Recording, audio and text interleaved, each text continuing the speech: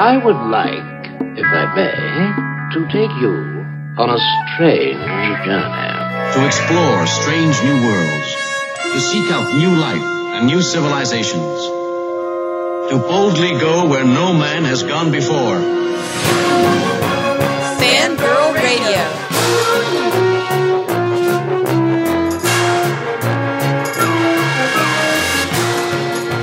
Mothers, lock up your sons. The fangirls are busting out all over.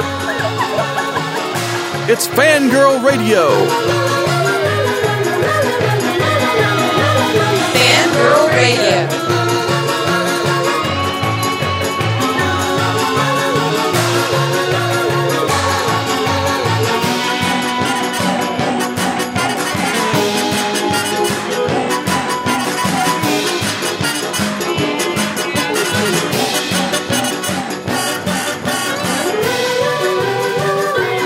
And now, here's the Fangirls on Jackalope Radio. Hey, everybody, and welcome to the latest and greatest episode of the Fangirl Radio Show. I am your host, Jessica Dwyer, and with me, as always, is the lovely and talented Rachel Moore. What? What indeed. So tonight's episode is going to be pretty special because we are going to have an interview with the man who kind of started the whole found footage horror craze and has a new film coming out this week. Actually, it will be on in theaters tomorrow. Oren Peli, who is the man who wrote and directed Paranormal Activity, which kind of took the title away from the Blair Witch Project as one of the most money-making films of all time. I think he spent $15,000 on Paranormal Activity, and of course, you know what happened after that. So that will be our interview for tonight. And before we get to Oren, Rachel and I are going to discuss the Week in Geek. Week in Geek. So, Rachel, I know you have been feeding your Cumberbatch obsession for the last few hours. It's true.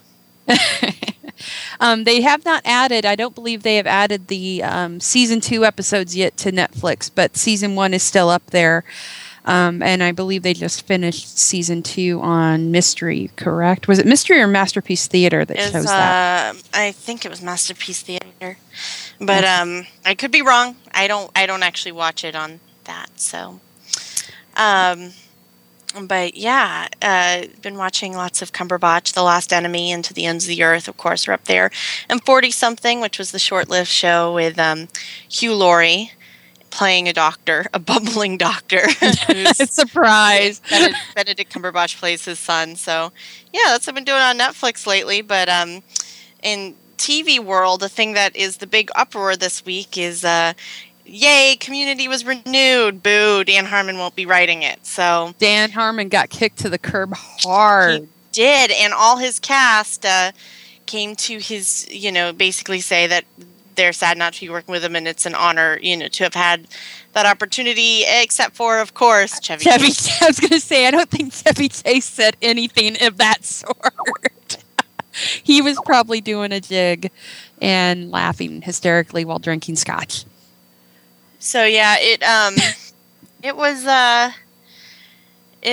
kind of interesting mixed news because Community is such a brainchild of Dan's that it'll be really interesting to see how it actually continues and unfolds and whether it will continue to be a success because it's been edgy. I mean, they've talked about bringing it to be more accessible to more viewers, and that really could be its death knell, unfortunately. But time will tell. Yeah, I doubt that. Now wasn't it stated that they were going to do a movie as well after this season? I have heard that, but I've not found confirmation of that anywhere. Very strange. So somebody told me, yes, it's confirmed, but now I haven't been able to find the actual confirmation. So, well, and I hope it does well. I hope it keeps going because I have not seen.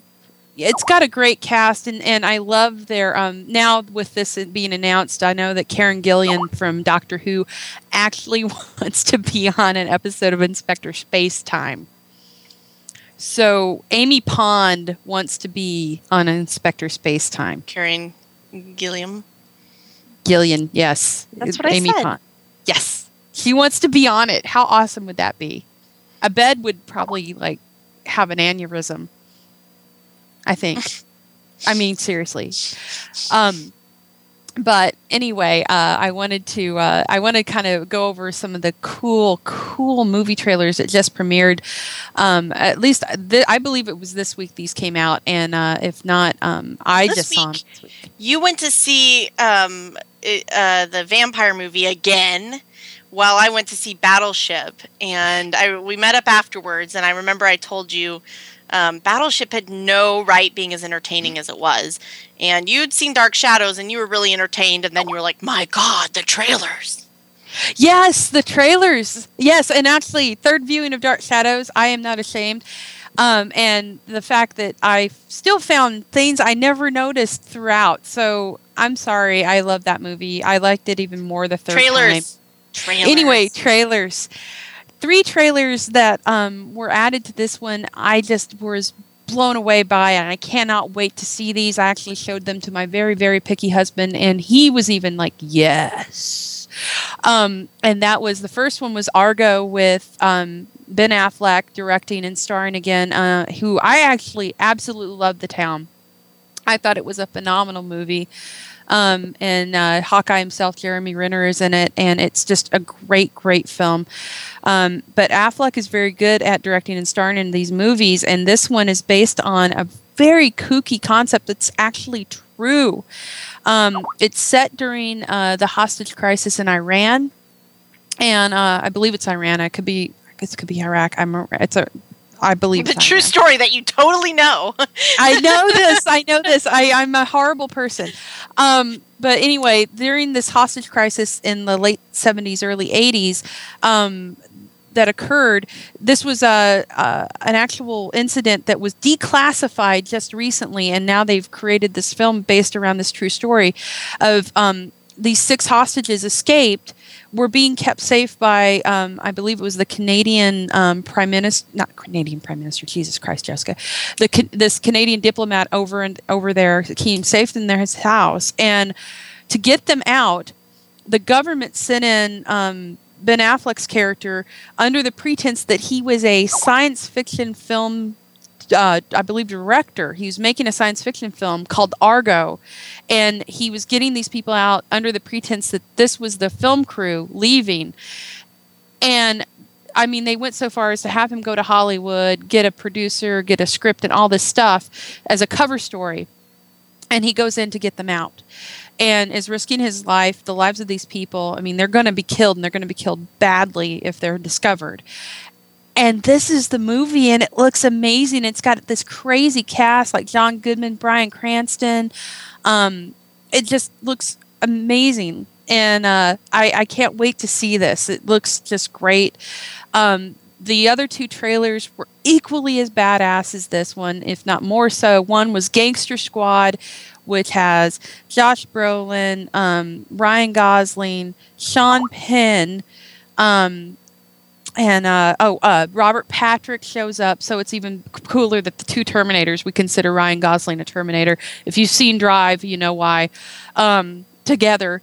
And it's another true story about this covert team that was going after the gangster guys in Hollywood that were basically running all the hookers and the Mickey Cohen actually running the hookers and the cocaine in Hollywood. And these guys worked under the radar to take him out. And they were allowed pretty much free reign. There's just an amazing cast in this. Giovanni Ribisi, I already mentioned Robert Patrick. You've got Nick Nolte in it. I mean, it just looks just completely amazing, and the visuals look great. Emma Stone's in it, so another one to look forward to this year. And then on top of that, we've got yet another true story called Lawless, which stars, and get you ready for this, Tom Hardy, Jessica Chastain, Guy Pearce, Gary Oldman, Shia LaBeouf, Mia Wasikowska. Just another great A cast. And this one's Did you about... say Shia LaBeouf? Yes, I did. Actual and he looks, cannibal Shia LaBeouf. yes, and you want to know what's even kookier is the fact that it's written by Nick Cave. Oh, I love Nick Cave. Did you know that Benedict Cumberbatch said that if he had a dream role, it would be to play a young Nick Cave? He could totally do it too. All right, I'll let you get back to actually what the thing's about. Anyway, of course you're allowed. Session, I can kind of make everything twist into Johnny Depp. Johnny Depp, Which if it hadn't been for Johnny Depp, I wouldn't have seen these trailers. Oh my gosh, really? There you go. So, but anyway, Guy Pearce doesn't even look like Guy Pearce in this. I don't know how they did this to his head, but he doesn't look like Guy Pearce anymore. And Gary Oldman looks like Gary Oldman, though, which is always a bonus. So Guy Pearce is taken on. He almost never looks like Gary Oldman. But he looks like Gary Oldman. And Tom Hardy looks amazing in it. Shia looks like he's actually acting, which is always a good thing. And the guy can act. It looks great. It's set in during the Depression, and these guys are. It's another true story of these guys who are corn whiskey, bootleggers, and they have to take on corrupt officials, and this whole thing. It becomes like the outlaws become the good guys sort of story. And there's gunplay. There's Gary Oldman blowing away people with a submachine, a Tommy gun. He's in a fedora. Everybody's wearing fedoras, which is always good. and Tommy gun. As I'm in. Yes, it's just happy days for Jessica. And it looks super great. I mean, Nick Cave doing a screenplay about bootleggers and gun-toting G-men, and this yes. So there you go. I'll be posting all of these on fangirlmag.com for you guys to watch. You have to check these trailers out. You'll get excited. I mean, this is one of the best years for films I can think of in a while. I mean, there's so many good movies, and these are the ones coming later in the year. So, wow, we haven't even gotten Prometheus yet. We haven't gotten Spider-Man yet. We do have tickets. Rachel and I and my husband are hitting the midnight show from Prometheus for IMAX 3D, and we will be reporting upon that, of course. But yeah, I mean, this is literally one of the best years for movies I can think of in a very long time. And these are the kind of the middle of the year films, like they're going to be hitting. And then at the end of the year, we get the bestest Christmas present ever in The Hobbit. I'm excited. And you know who's in that? Richard Armitage. I know who you're going to say, but I'm going to say Benedict Cumberbatch, and then I've been like, no, Martin Freeman, and it would be funny, but no, it'd be a smart ass. There's so many good guys in The Hobbit. I just can't begin to tell you. Anyway, I will go. I will not be going down that path. But I did want to bring up one of the films that came out earlier this year that was kind of a surprise hit, and it has hit video as of last week that you may not have known about, which was The Chronicle. And great film. Surprise little sleeper of a movie. My husband really liked that movie. It was great, and a lot of people didn't. I guess they didn't know what it was about. I just want to go because I really it's when I saw the trailer, I was like, oh, they're trying really hard to be the Misfits. Because I love the Misfits TV show. Well, the first season or two of the Misfits TV show back when Robert Sheehan was still on it. And it sounded like an Americanized kind of Misfits thing. And I was like, not really. I'll skip it. And then my husband's like, oh, I really liked it. But, but the Venn diagram that he and I have does not always... I'm sort of surprised that he actually went and saw it, since it is a found footage movie. Mm-hmm. Which kind of ties back into our guest for tonight, but it's not a hard one of those super shaky cam ones. It's really well done, really well acted, and the special effects were great. I was very impressed with it, and it's, as I said, it was directed. Actually, I'm sorry, it was written by Max Landis, the son of course, of John. And if you don't know who Max Landis is, you should look up that awesome Death and Return of Superman video that he did on YouTube and laugh your ass off. It is brilliant. Talking about how the Death and Return of Superman just completely took away the importance of death and dying in comic books. Completely changed the game forever. How that was handled, and he's right. And but Max, he writes very, very smartly, and he doesn't. The characters in the Chronicle, they don't feel forced. They feel very real, and you can totally see this sort of thing happening if kids, like teenage boys, were given these superpowers, how it could play out this horribly. So I really, if you get a chance, I suggest strongly going out and buying the Blu-ray of because it has the director's cut, which actually has extra footage, deleted scenes, comes with the digital copy on it, and it's a great movie. I mean, and just on Blu-ray, it just pops. It looks amazing. So check out the Chronicle. That's a pick for me. So Rachel, got anything else to add for the Week in Geek right now? I'm kind of hogging up everything. So sorry. I'm just, how do I follow that up? I mean, I did see Battleship, and I want to say it was a really stupid movie, but it was a really fun, stupid movie. I kind of put it akin to watching Independence Day, in that it's a really great movie, but if you try and explain the plot, you're like, yeah, the plot was stupid. Let's just ignore the plot and enjoy pretty boys shooting guns. And it made me laugh. It made me laugh within the first 5 minutes. I was having a good time.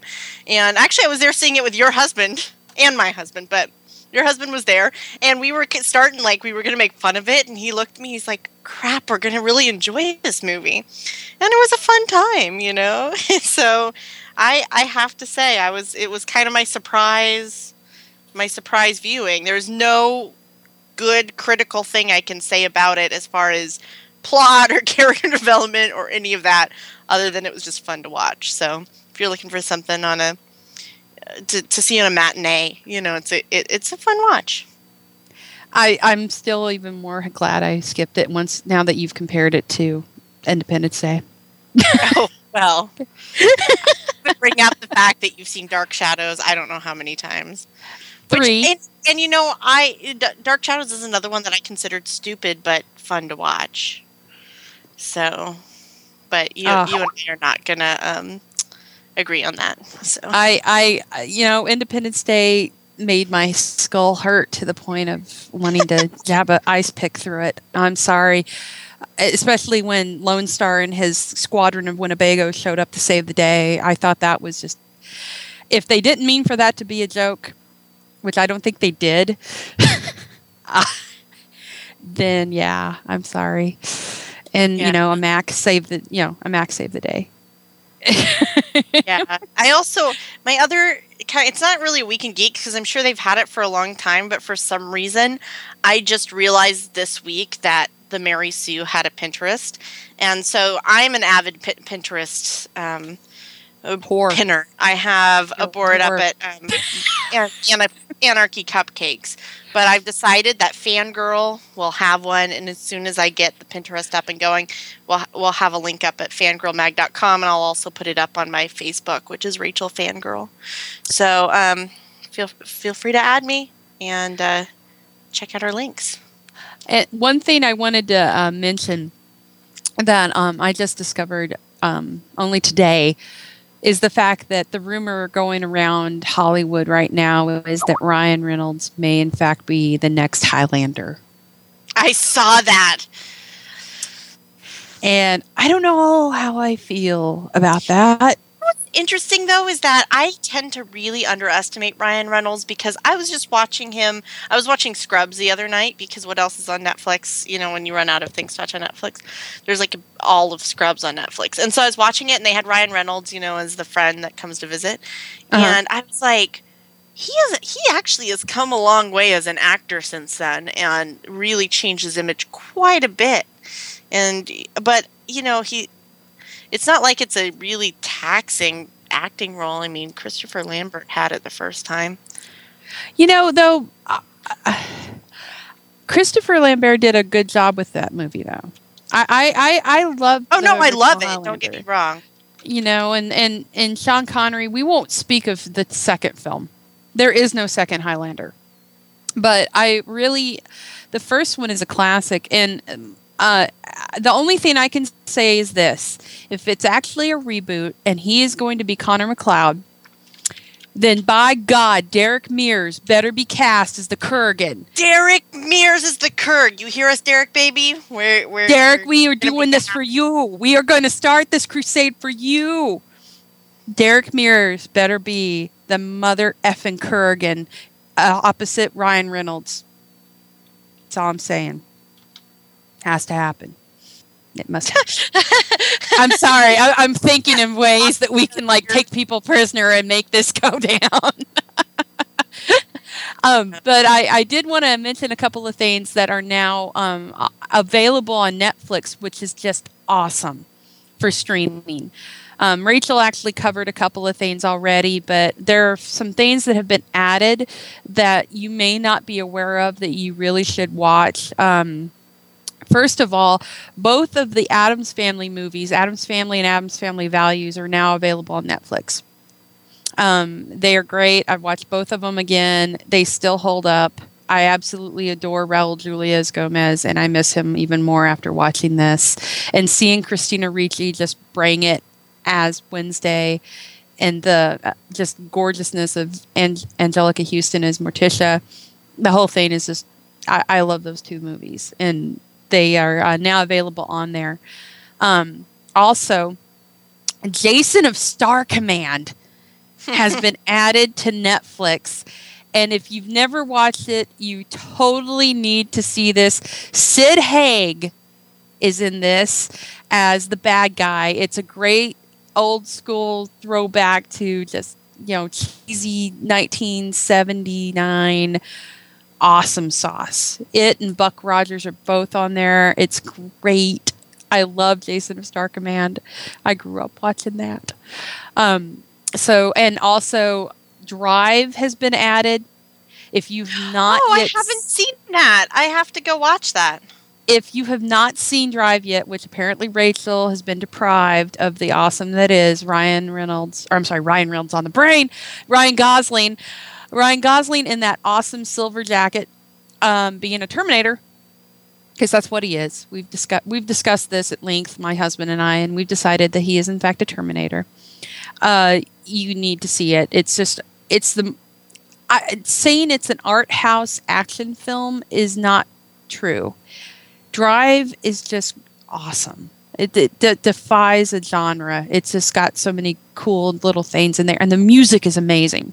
The chromatics are on the soundtrack, and they're just awesome. Also, Jem and the Holograms is on there now. The entire series. Oh, don't get me started.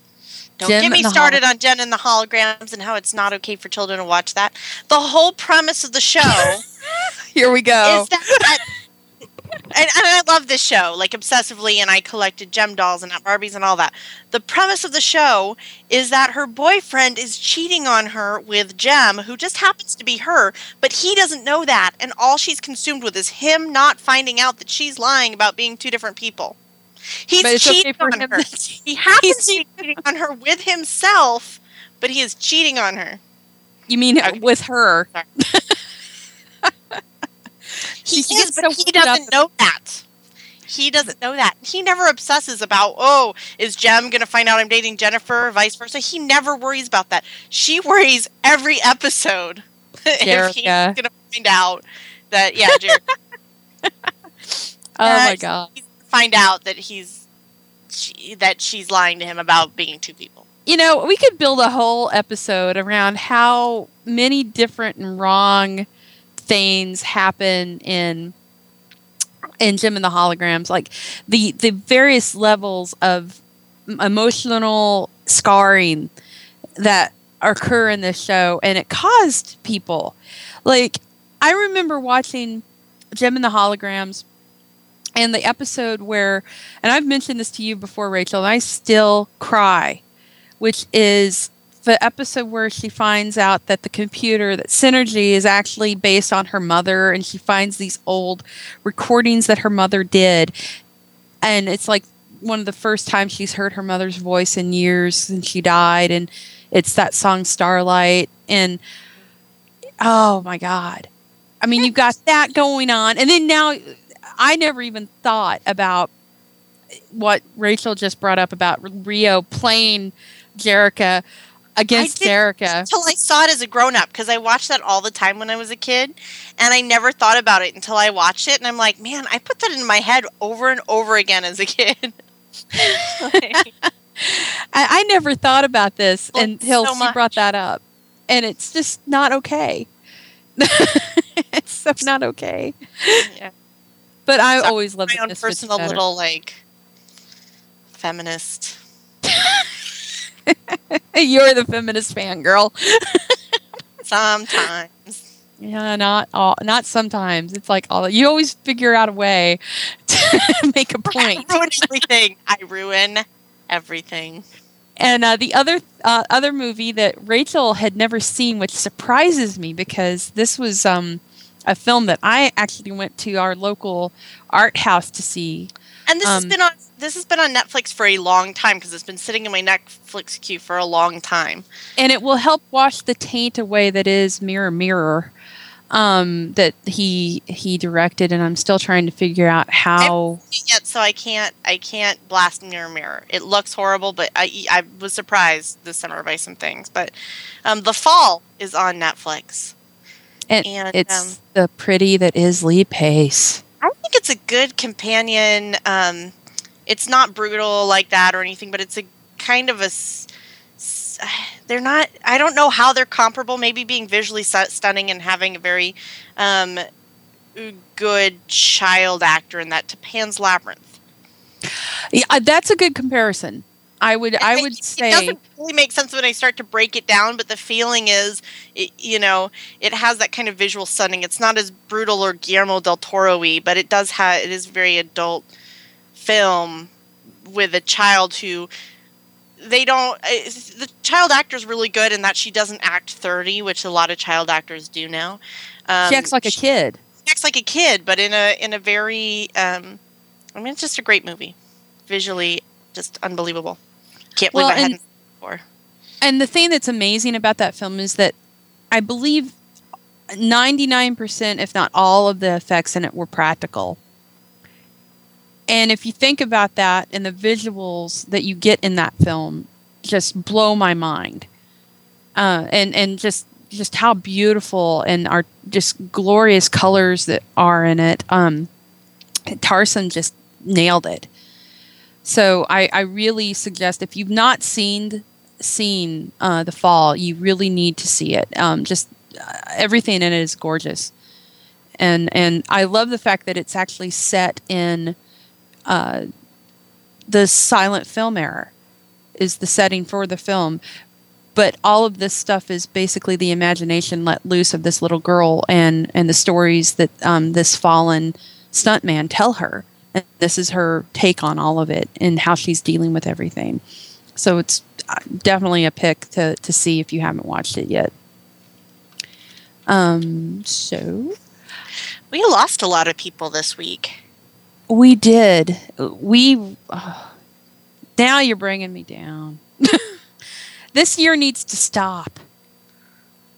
It needs to stop with the dying. I mean, the one that most recently happened, actually it was the two biggies, I believe, were both in the music industry. And it's very sad. Donna Summer passed away from a battle with cancer. And also, not even a day or two after her, we lost Robin Gibb. And also to cancer. And Robin was even the what I read afterward. It's kind of a blessing what happened, as he everyone thought he'd pulled out of the coma, and he did. He came out of the coma, and that his family got blessed with another month of him, and then he passed away. So they got to spend one more month with him after he came back out of that. Donna Summer, I had no idea she was battling cancer, and that was a surprise to me. So I, that's two tragedies that really hit hard. If any of you are around my age, and you probably saw a movie back in the early 80s shown on ABC called Thank God It's Friday, which is where we first saw her. And from that came many, many hits. And the same thing with Robin Gibb. He and the Bee Gees, just basically those two were icons of our childhood music. So, well, your childhood. Yeah, I'm sorry. I'm the older fangirl on this show, so I remember this stuff. What's I don't know why, but when I heard about Robin Gibb, all I could think about was 10th Kingdom. I don't know why. Of all the things that I could have thought about. The Brothers Gibb. The Brothers Gibb. Now quote the Brothers Gibb. Yes. I'm like the only person who still loves that show. I love the 10th Kingdom. You're talking about, but the fact that that's what hit you makes me sad. Ridiculous. Oh, why? The other thing, there was one kind of bright spot in all of in the tragedy of this week was the fact that Nick Stahl, who a lot of people thought I was betting he was going to be found, gone, dead somewhere in a gutter, the way everyone was talking. Yeah. But it turns out that he was alive and is alive. Not was, is. I didn't hear about this. He's okay? No, he's okay. He actually emailed his wife and stated that he was going to be going into rehab.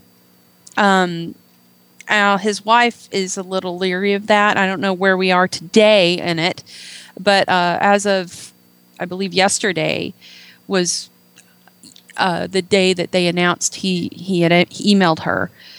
So hopefully he'll be one of those better stories to come out of something like this, which is he's clean, because he's a good. I feel like we were just all waiting for them to find the body. That's crazy. Like I said, I mean, after you read the description of what had been going on in his life that his wife released, and was telling people how he was going down and getting drugs from Skid Row and that kind of thing.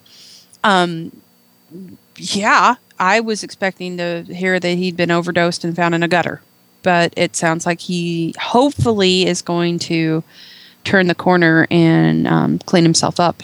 I hope so. I really hope so. And one thing I did want to point out that they have just released yet another batch of previews for True Blood's new season, which starts next month. And I have to say that Christopher Maloney looks awesome in this. Why does Christopher Maloney not look?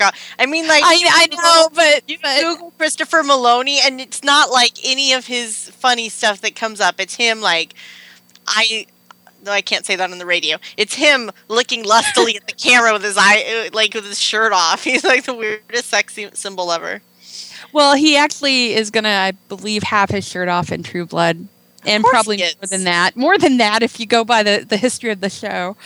That I am excited, though. He's playing the Authority in the show. And if you've watched True Blood, you know that this is the big guy who this is the guy you do not want to piss off. And obviously everybody has pissed him off at this point with the things that they've got going on.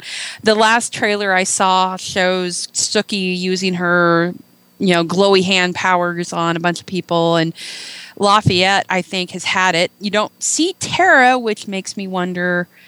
I wonder what's going on with that. I don't want to ruin if you haven't seen last season's finale, I'm not going to ruin that for you.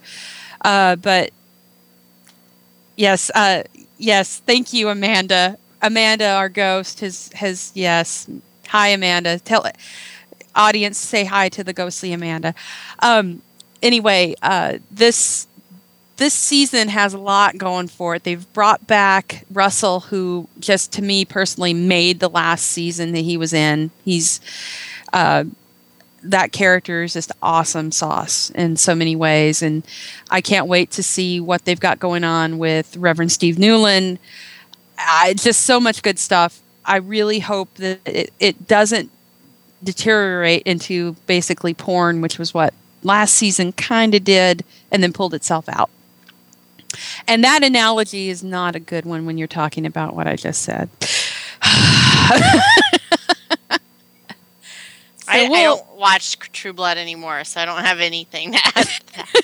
I'm just saying, I'm excited. I hope that they focus less on, as I've never thought I would say this, Eric's ass, and more on plot. But wow, yeah, it must really... I know. Yes. So with that being said, I think we're about ready to bring on our special guest interview for tonight. And I wanted to thank everybody for tuning in. And we're glad you're still with us. I hope you guys enjoy what we're doing on the show. If you enjoy the show, check out the website, fangirlmag.com. And with that, we're going to bring on Oren. All right, here we go. Hey, ladies. Hey, oh, it's Katie. Woo-hoo-hoo. Katie, wave hi to the camera, Katie. Hey, Christy, you want to say hi? Come on, give us a wave here, Christy.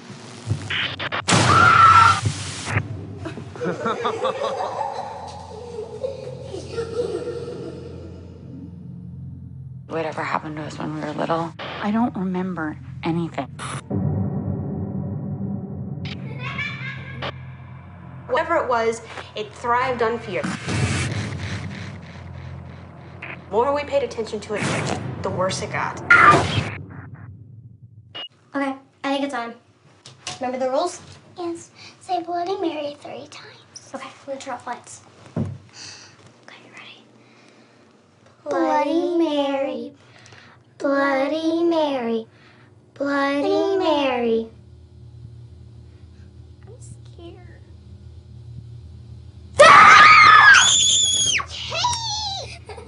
Stop! I'm sorry. It's not funny.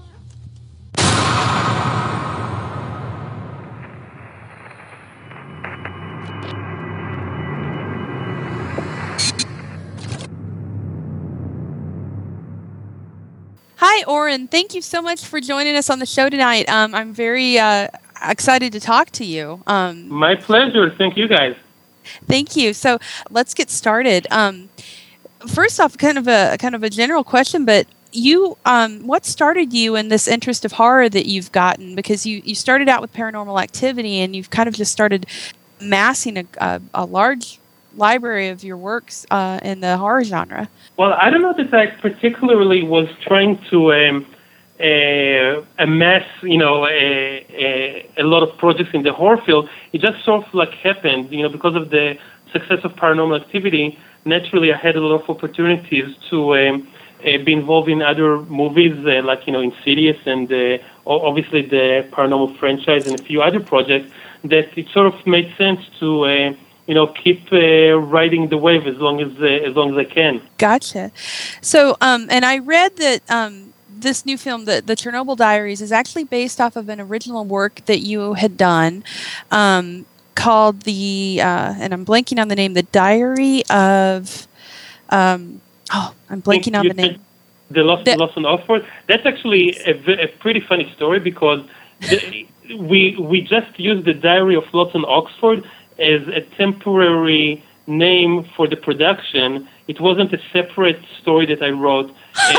It was our secret code word because we didn't want anyone to know that we're doing a movie about Chernobyl.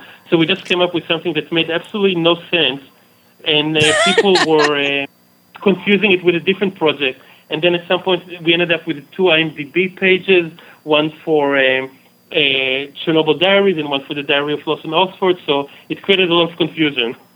That's great, because they actually are still out there saying that that's a work that you've written that is going to be produced. No, it's the same. It's the same project. Just we had a fake name, which we never planned to release. I don't know how it leaked out, but someone leaked it out, and that created a whole mess. Oh, that's funny. So, the Chernobyl Diaries, the trailer, it looks very interesting and dark. And I wanted to ask you, did you actually go over there to do any kind of research or walk through the areas? Because that's considered what you're not making up a new thing. That extreme travel is a very real deal. Did you actually go over there? We never did. We wanted to. But we actually wanted to even film part of the movie there. But during 2011, when we were in production, for whatever reason, the Ukrainian government stopped allowing people going in there for tourism. So we tried really hard, and we tried to pull some strings, and they wouldn't let us go in there. So we had to find different locations to shoot the movie, and never got a chance to go visit. Wow. Oh, that would. So, would you have actually really wanted to go? What do you think that would have been like to actually walk around that place? I think it would have been really eerie and very creepy to be there. And, I would definitely be nervous to be there because of concerns over radiation and stuff like that. But, there's no other place like it on Earth, a place that's kind of been evacuated overnight in such a way that people didn't even have a chance to take their personal belongings. And you have the threat of radiation, and it's just like a very unique, amazing place. Right, and I actually read an article a while back that there was like basically the top 10 creepiest places in the world, and this was one of them. And there was the number one, I think, was the Sea of Trees, which is the number one in Japan. It's in the shadow of Mount Fuji, I believe, and it's where people go and commit suicide. So there's another good plot for you for a film if you ever want to make a movie about it. I'll keep it in mind. They totally, it's amazingly creepy. People just hang there where they've strangled themselves and hang from trees, and they go there and kill themselves. Look it up. It's called the Sea of Trees, and it's very, very disturbing. And Sea of Trees? The Sea of Trees. Mm-hmm. Okay. Yeah. I will check it out. It's creepy as hell. So, what do you think it is that, and speaking of, kind of going into this, what do you think it is about places such as this, where they're desolate, they're remote, they're scenes of tragedy, really, that make people want to go to them like that? I mean, this industry now that's been built up, this extreme travel, it's kind of unnerving that people want to go into a place that they could get irradiated. Well, in theory, it's supposed to be safe if you go there and you know where you're going, and you're with a reputable tour guide. And I think you can only go in there with a licensed guide. They're supposed to know where you can go and where is safe and where is not safe. So at least in theory, it's supposed to kind of be, it feels dangerous, but it may not be as dangerous as people think. But I think a lot of people in general just enjoy the feeling of getting an adrenaline rush when they go on vacation and do crazy things that most of us probably wouldn't even think of doing, stuff like base jumping or bungee jumping and who knows what. Some people are just always looking for this kind of thrill. So and I that's not what I look for in a vacation, but I know there are people like that. So in the film itself, how did you get inspired to make this story? What got you interested in this? Well, it happened rather accidentally. I wasn't looking for an idea for a movie, but one day I was just browsing on the internet, and I ran into some websites that had video footage and photo blogs from people who've gone to Pripyat and visited as part of those organized tours, and they've taken photos and videos. And that's the first time, I've always known about Chernobyl, but this is the first time that I realized that there was this abandoned town next to Chernobyl, and I learned, about how it was evacuated and abandoned, and I thought it was, really fascinating and very sad and very creepy and eerie. And I thought maybe that will make a great setting for a scary horror movie. It totally looks like it. I mean, when you see just that ominous Ferris wheel, that it kind of sticks out in everybody's mind, that scene of that just sitting there, just decaying, this entire town decaying. It's totally creepy, and you wonder if people are desperate enough to go there and live. Homeless people or that kind of thing that would end up there. And you wonder if that, kind of feeding into what your story's about. And the film looks like it kind of details that it's not quite abandoned and things are still there, alive. And that's always creepy to think about. Absolutely. Well, I mean, in reality, there are actually some people who refuse to leave and stay there. But in the fictional world of our story, we say that the place is totally abandoned and no one has been left there. So if you do hear a noise, then you have to wonder, what's that? Well, I was saying there really were people that stayed in Chernobyl that are in that city next to Chernobyl that refused to leave. People either stayed or, after they were evacuated, returned because they said, that's my home, I don't care about radiation, and that's where I'm going to stay. Did they die? I mean, they would almost have to have been... I think a lot of them did, unfortunately, develop a lot of, ailments and cancer and stuff like that. That's horrible. Yeah. So I wanted to talk a little bit about Paranormal Activity, just a little bit, because... It seems like Paranormal Activity, the original, kind of was this jumping off point for this new resurgence in found footage and the genre itself. And I know that Chernobyl Diaries is also sort of a found footage type of film. Video cameras are used, and at least it kind of looks like that way from the trailer. How do you keep this genre going and keep it fresh and different, and without it kind of becoming to that point where people are like, oh, it's another shaky cam film? Because I know you were one of the people that are able to pull these off and do it very well. Well, actually, the first thing to clarify is that the Chernobyl Diaries is not found footage at all. There's there's maybe 3 or 4 minutes of found footage in the movie, but the rest of it is not found footage. Although I will say that it was a high priority for us to shoot the movie in kind of a style that makes it feel very visceral and very authentic. So it is handheld, but it's not shaky cam. It's operated by a professional cinematographer who actually just filmed In a Better World, which won the Oscar for Best Foreign Film. So nice. The movie is professionally filmed, and it's not found footage. But we do like the idea of it feeling almost like our approach was, we're not going to claim in any way that it's found footage, and it's not shot as found footage, but also we didn't want to shoot it as a traditional horror movie. So our approach was, basically, we're kind of following a group of people as if it's a documentary, and we're shooting the movie as if it's a documentary or a drama, and horrific things just happen to them, and we film it. So it feels different from the typical horror movie or a slasher film that many people will be used to.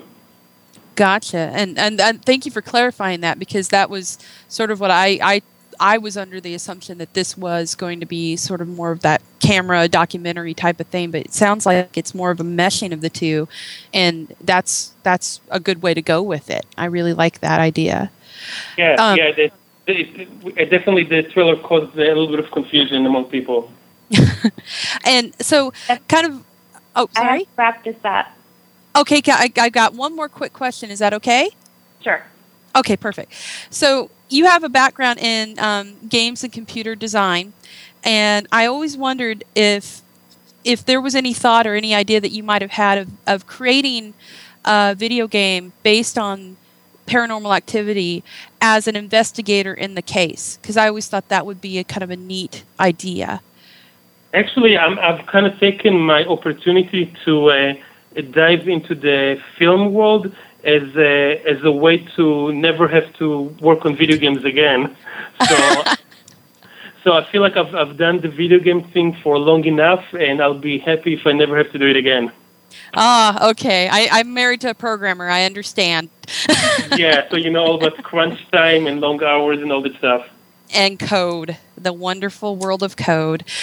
Well, Oren, thank you so much. I really appreciate it. I'm looking forward to the film. I really can't wait to see it because it does look like a very creepy, very nice entry into meshing reality with the world of horror and putting your own spin on it. So I really thank you for coming on the show. We really appreciate it, and we can't wait to see it. And the Chernobyl Diaries comes out tomorrow as of the airing of this episode. So thank you so much, and everybody go out and support horror and go see it.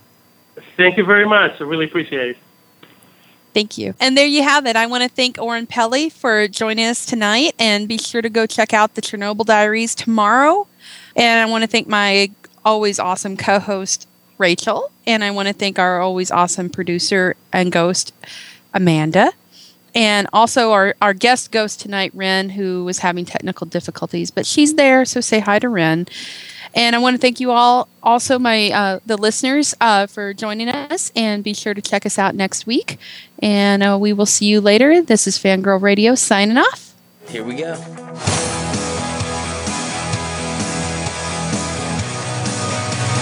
So, I know I said we're going to Moscow. Yeah. You guys ever heard of Chernobyl? Yeah. That's where the nuclear disaster happened. Yes. Have you heard of extreme tourism? You're incredible. Who's coming with Paul to Chernobyl? Chernobyl.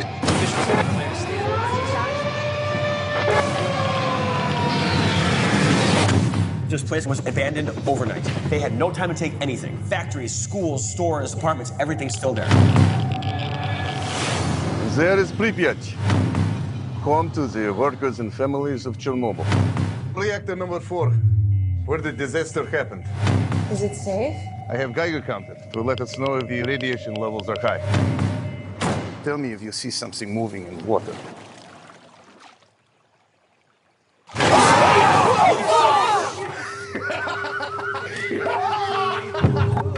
Anybody else have a story like this?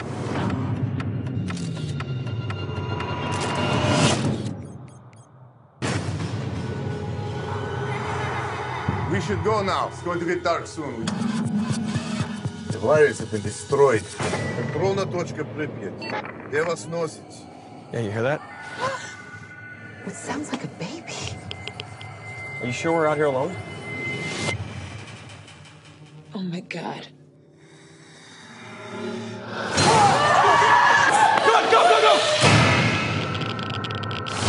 Was that an animal? It was something else. Come on, come on. Where are we going? Come on!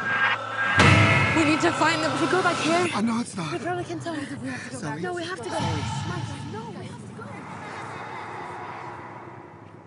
Hello?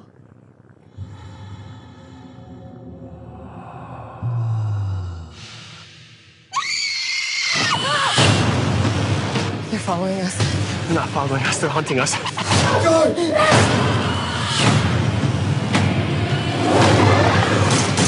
got him! I'm not leaving without my brother! Please help us!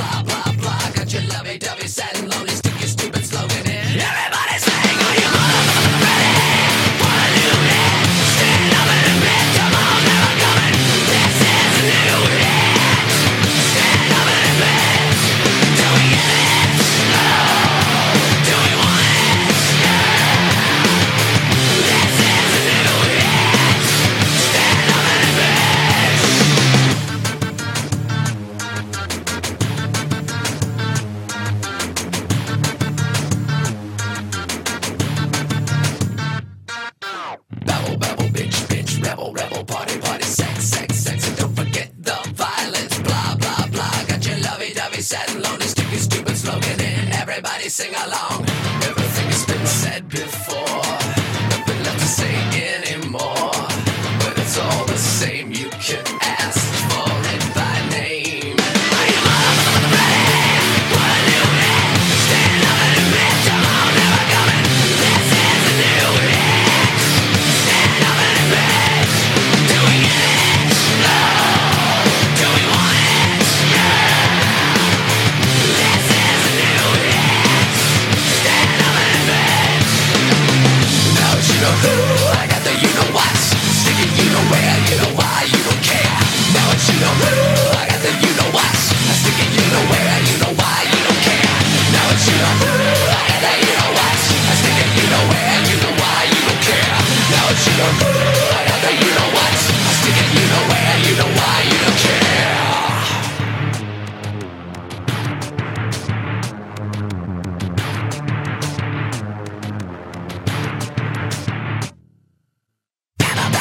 Bitch, rebel, party, sex, and don't forget the violence, blah, action loving, don't be sad and lonely, stick your stupid slogan in. Everybody sing, are you ready?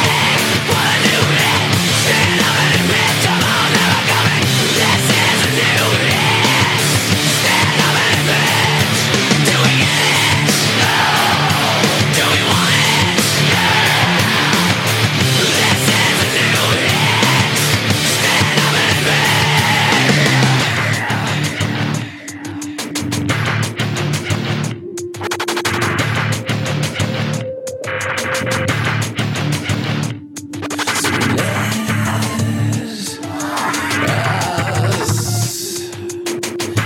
Entertain you.